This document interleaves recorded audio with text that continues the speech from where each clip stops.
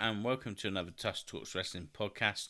I am your host, Adam Chalk, and I'm here to give my honest opinions on the things we like or dislike from all the goings on in professional wrestling, from shows like WWE, Monday Night Raw, Friday Night SmackDown, NXT, AEW Dynamite, AEW Rampage, Impact Wrestling, as well as pay-per-views, premium live events, and some indie shows, as well as talking about the latest news headlines doing the rounds. So why not go ahead, hit that subscribe button on Apple Podcasts, Google Podcasts, Spotify, or wherever you get your podcasts from. Yes, hello, and welcome to the AEW Rampage review. I hope you're well. There's the WWE SmackDown review out in your feeds right now. So go ahead, after this one, obviously, go and listen to that if you haven't already. I hope you've had a good weekend. I hope you've taken in as much wrestling as possible. Or maybe you've had a break from it. Who knows? Whatever you did, I hope you had a good time. Right, so AEW Rampage. What can I say about Rampage? I have to be really honest. This Rampage pretty much made me want to give up reviewing AEW Rampage. I just thought this was rubbish. We went through 3 or 4 weeks of Rampage where they felt like they were trying again, and we got some really good matches on Rampage, but this, for me, was just crap. Maybe some of you guys enjoyed it. I personally didn't. But let's review it anyway. And they started with the Blackpool Combat Club. Wheeler Yuta, Jon Moxley and Claudio Castagnoli versus Kip Sabian, the Butcher and the Blade. And the Blackpool Combat Club were in control until the Butcher came in and stood toe-to-toe with Claudio. Moxley came in though and quickly took control. He got a good reaction. The Butcher though flattens Yuta with a running crossbody. Sabian tags in and hits a stunner and a cannonball in the corner. The heels were then in full control of the match, but Yuta hit a diving dropkick and gets the tag to Moxley. He runs wild on Kip Sabian and bites him in the corner, followed by suplexes. Sabian catches him with a high knee. Butcher and Blade pull Mox dick first into the ring post. Butcher suplexes him on the floor and Sabian hits an Arabian moonsault to the outside as they go to a break. When we come back, Sabian and Moxley were fighting on the top rope. Kip Sabian goes for a springboard Hurricane Runner, but Moxley catches him and delivers a powerbomb from the top. He then lays out Butcher with a huge lariat. Claudio came in and ran wild on the Blade. He throws a load of uppercuts and a clothesline. He goes for the spin on Blade, but Sabian comes in. So he gets the spin instead. He then locks on the sharpshooter. Does Claudio. The Butcher breaks that up, but gets a cutter from Moxley.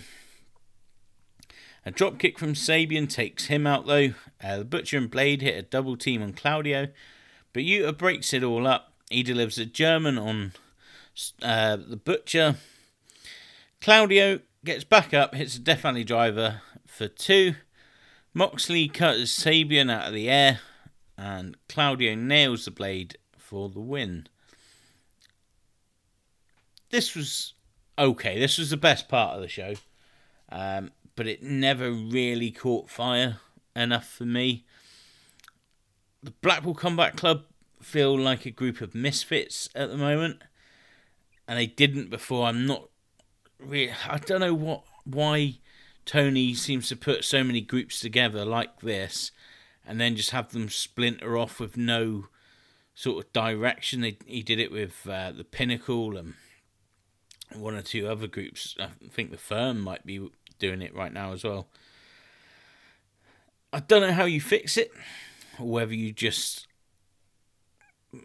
disband them, have them still as mates, but not in the same group. I really don't know.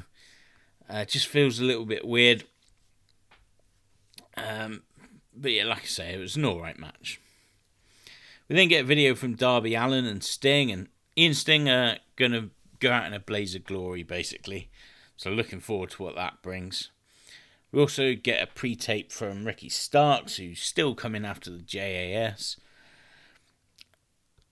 This is when the Impractical Jokers come out with Chris Jericho's bat.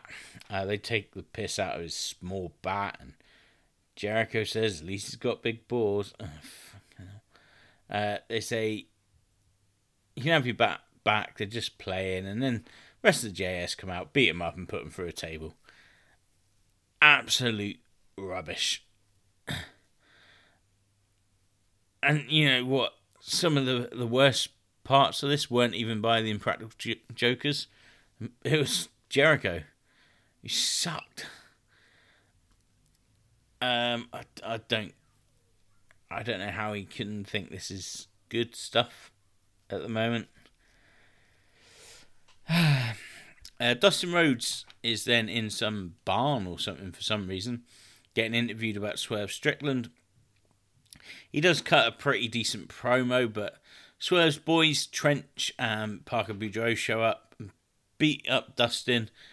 Swerve then shows up and sets a match for Dynamite, I think, next week. This was okay. Just a weird setting, though. Ruby Soho versus Marina Shafir was the next match. Shafir keeps trying to go for the arm of Ruby.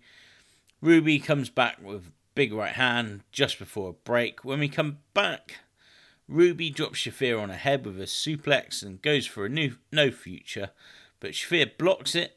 They throw headbutts at each other. Ruby hits Destination Unknown and wins the match.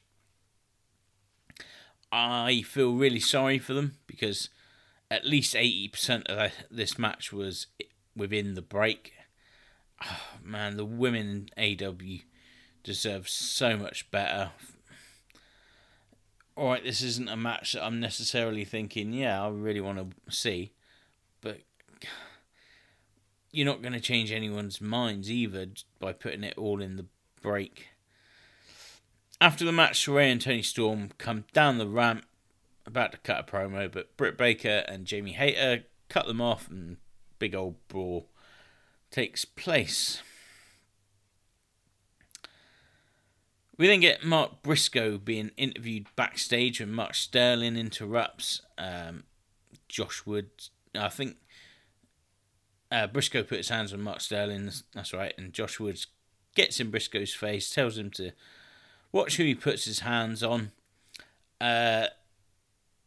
Normally I'd hate this, but Mark Briscoe is the man. He made something I hate usually, that backstage interruption, feel great.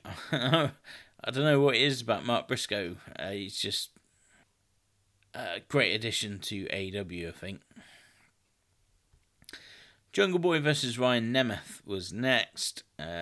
Jungle Boy dropkicks Nemeth out of the ring and delivers a suicide dive. He then goes for something off the top, but Nemeth sort of rolls through for two.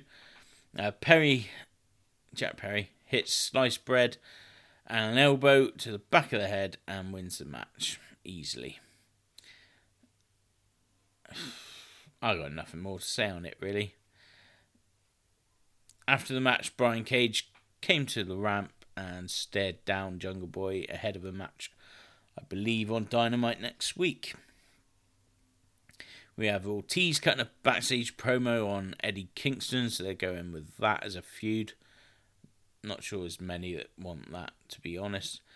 Renee Paquette is then backstage with an angry Hangman Adam Page when Kip Sabian interrupts, takes the piss, and that's another match that gets set up for next week. And the main event was Lee Moriarty versus Orange Cassidy for the All-Atlantic Championship.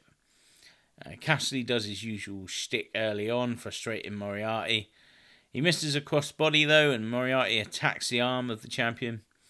They fight on the apron where Moriarty sweeps the legs, sending Cassidy crashing as they go to a break. When we come back, Cassidy hits a Michinoku driver for a 2 count. Moriarty delivers an arm drag off the top, but Cassidy does his stunner. Moriarty goes for the Border City stretch, but Cassidy gets to the ropes. Stokely Hathaway, who's in the corner of Lee Moriarty, goes to attack Cassidy, but Danhausen curses him. Goes for the dick punch, but Stokely blocks it with his cast. Cassidy does a diving tornado DDT on the floor and then a diving DDT in the ring as well. He lines up for the orange punch, but Moriarty counters with a clothesline. He goes for a pile driver, but Cassidy counters that with a beach break. He hits the orange punch, but he's in so much pain that he can't get straight onto Moriarty for the pin. When he does get there, though, Moriarty transitions straight into the Border City stretch, but Cassidy rolls him up and wins the match. After the match, Satnam Singh shows up on the stage, and as he distracts Cassidy and Danhausen, Jay Lethal and Jeff Jarrett roll in the ring and nail them with the award that they've stolen. Best friends try to help, but they get nailed as well. Just as Jarrett was about to hit Cassidy with the guitar, the Acclaimed and Billy Gunn come down and make the save. The match was okay. Nothing blow away great in it. I don't know what to make of what happened afterwards. I kind of want to see Jarrett and his group do something because I'm really entertained by them, but yeah, I don't know why it was the Acclaim that came out. That would probably mean more if they were still tag champions, but there we go. So yeah, not the best AEW Rampage for me. I feel like I'm cheating everybody because I really don't have much to say on this show because I just thought it was rubbish. I'm going to give it another week at least. We'll see what it's like next week. I haven't looked at the card for what it's going to be next week. Usually you don't know until sort of Wednesday anyway. But we'll see. But that is your AEW Rampage review. And as always, you can tell us what you thought of the show through our Just Talks Wrestling Facebook page. Follow me on Twitter as well. I am at AdamChalk8 on there. I will be back tomorrow with the Raw review. So until then, I've been Adam Chalk. Thank you for listening, and I will see you next time.